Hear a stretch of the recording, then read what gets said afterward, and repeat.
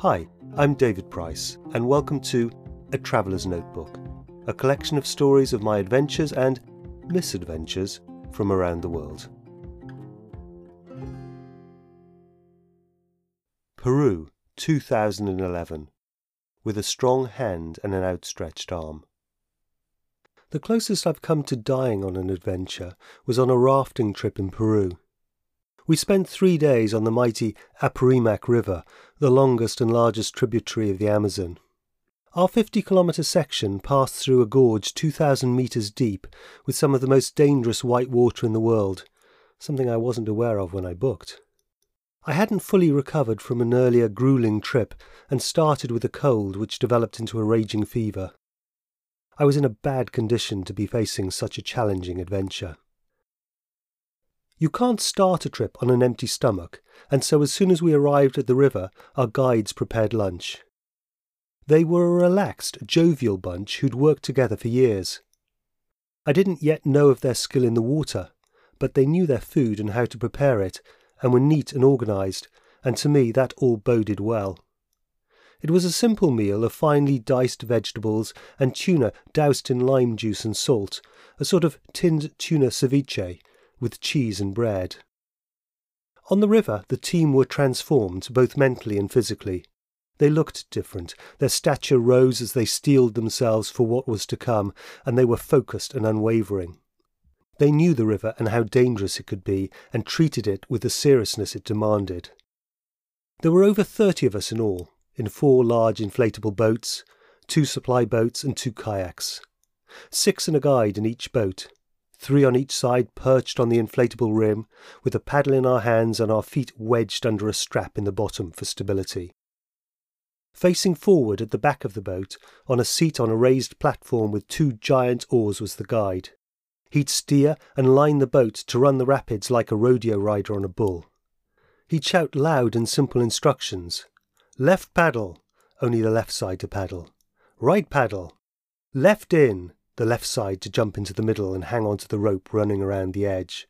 Right in, and middle, when we'd all jump in, if, say, a horizontal wave was about to hit us, or if he saw a void in the rapids and the boat would drop a few feet and could easily bounce us all out. The tiny kayaks were first responders. They were super agile, darting about like flies, one at the front and the other towards the back, always alert, there to pick up anyone who fell in. If someone did, they would get very close, but just out of reach, shouting words of reassurance until the unfortunate soul had calmed down and could follow their instructions. It seemed cruel to make the half-drowned wretch suffer a longer beating by the river, but if they didn't, the kayak ran the risk of being capsized by the weight of the flailing swimmer. The team moved instinctively, just with the occasional hand gesture above the roar of the river. Their choreography was expert and graceful. It was like watching a highly trained American football team with a set move for every possible eventuality. After lunch, we each got kitted out in a wetsuit, overshorts, long-sleeve top, life jacket, helmet and wetsuit boots. It was all bulky, tight-fitting and hot, like wearing a suit of armour, and with my cold and rising fever, I was struggling to breathe. The driver of our boat was called Rommel, short and slight, but hugely skilled, strong and courageous. Ahead of a set of rapids he'd give us a brief overview, and then he'd paddle until we hit the line of attack, when he'd tell us to stop. As we drifted into the jaws of the rapids, I'd feel a surge of adrenaline and concentration. Then, as we hit and followed his commands, an intense burst of energy and focus. And finally, as we safely reached the other side, a huge release. We all felt the same. Our shared risk and collective effort was quickly forging us into a team, and by the second day we were bonded, rowing and moving in unison under the calm guidance of Rommel. Like every great leader of action, he had our utmost respect, and he inspired in us great confidence. It was a river rapid love fest, and we would have followed him anywhere. At the end of one particular ferocious set of rapids he shouted, "Middle!" and we all jumped inside as a huge foaming wave covered the boat. A second later, and we would all have been washed overboard. It was a group tradition that once a boat got through a set of rapids, everyone would raise their paddles, knock them together and chant. It was very primal, bonding, and intensely satisfying. As for the chant, well, it had to be from Ben-Hur, one of my favourite films. I've seen it so many times that I know a lot of the dialogue.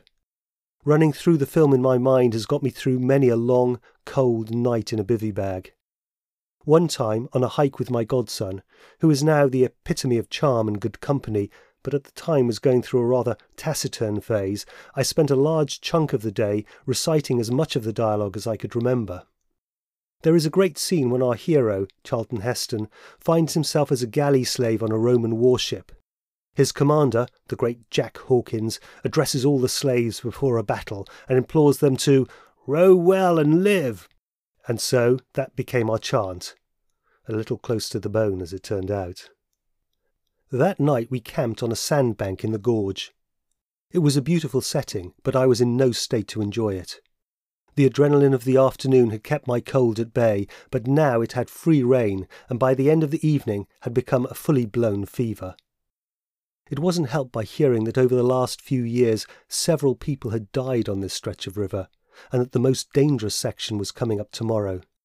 I sweated it out during an uncomfortable night, staring at the strip of stars visible above the narrow gorge, and thinking about the river. By the morning the fever had passed, but I was still feeling a little weak, and the cold had gone to my chest. With my tight-fitting life jacket, breathing was strained. My head was in a fog, and that's no place to be on a deadly river like this. If you fell in, the main dangers were 1. Being smashed against the huge boulders which peppered the rapids. 2. Taking in water, and then, if you ended up facing the raging flow of the river, being pummeled and not being able to breathe. Or 3. Being dragged under by strange eddies and currents. But the one that really frightened the crew was a whirlpool, a large vortex of water, usually at the end of narrow sections of rapids, which could easily pull a person under, and was often too dangerous for a kayak to enter. We only came across one, but it was big and caught one of the supply boats. The driver desperately tried to break out of its grip. It was like a scene from Greek mythology, from the Odyssey, when Odysseus is sucked into a whirlpool off the coast of Sicily. Our modern-day Odysseus had a life jacket that was battered and worn like leather. His bare arms and shoulders were straining on the oars. With wild hair, a full beard, and mud-coloured helmet, he was soaked and glistening. He shouted something to his colleagues on the rocks. They pulled and pushed, and after a Herculean effort, he managed to break free. But it was a sobering sight. Fortunately, the day started with a series of smaller rapids, but quickly got more serious.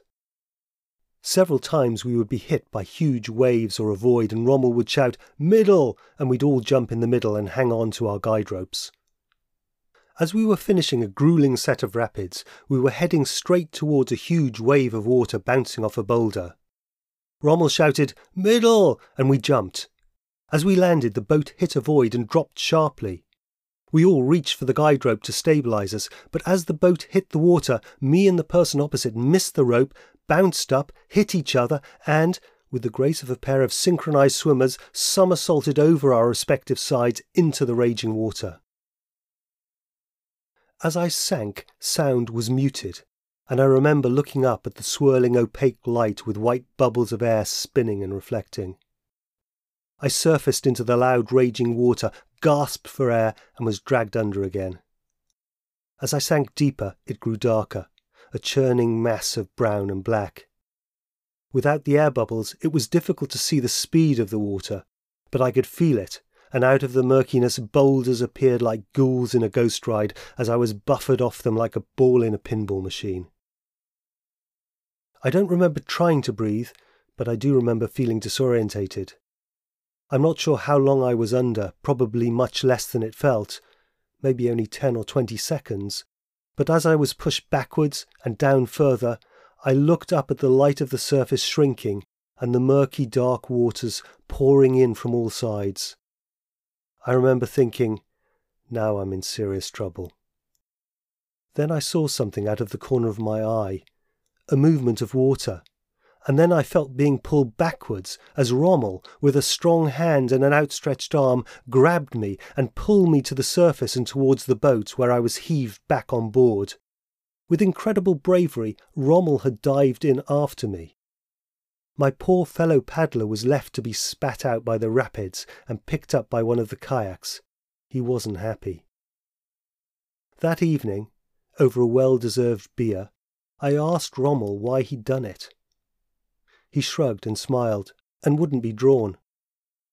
Maybe it was that, unlike most of the others, we were both married and had young children. Maybe because I was ill. Maybe he knew the water I was in was particularly dangerous.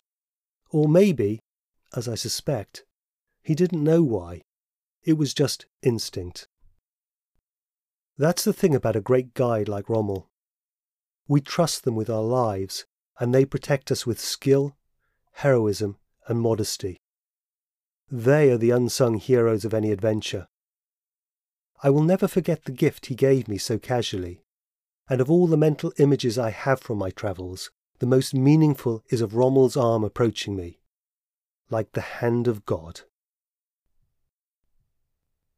If you like this story and want to subscribe or see photos about this or other adventures, just click the link or go to www.atravelersnotebook.co.uk.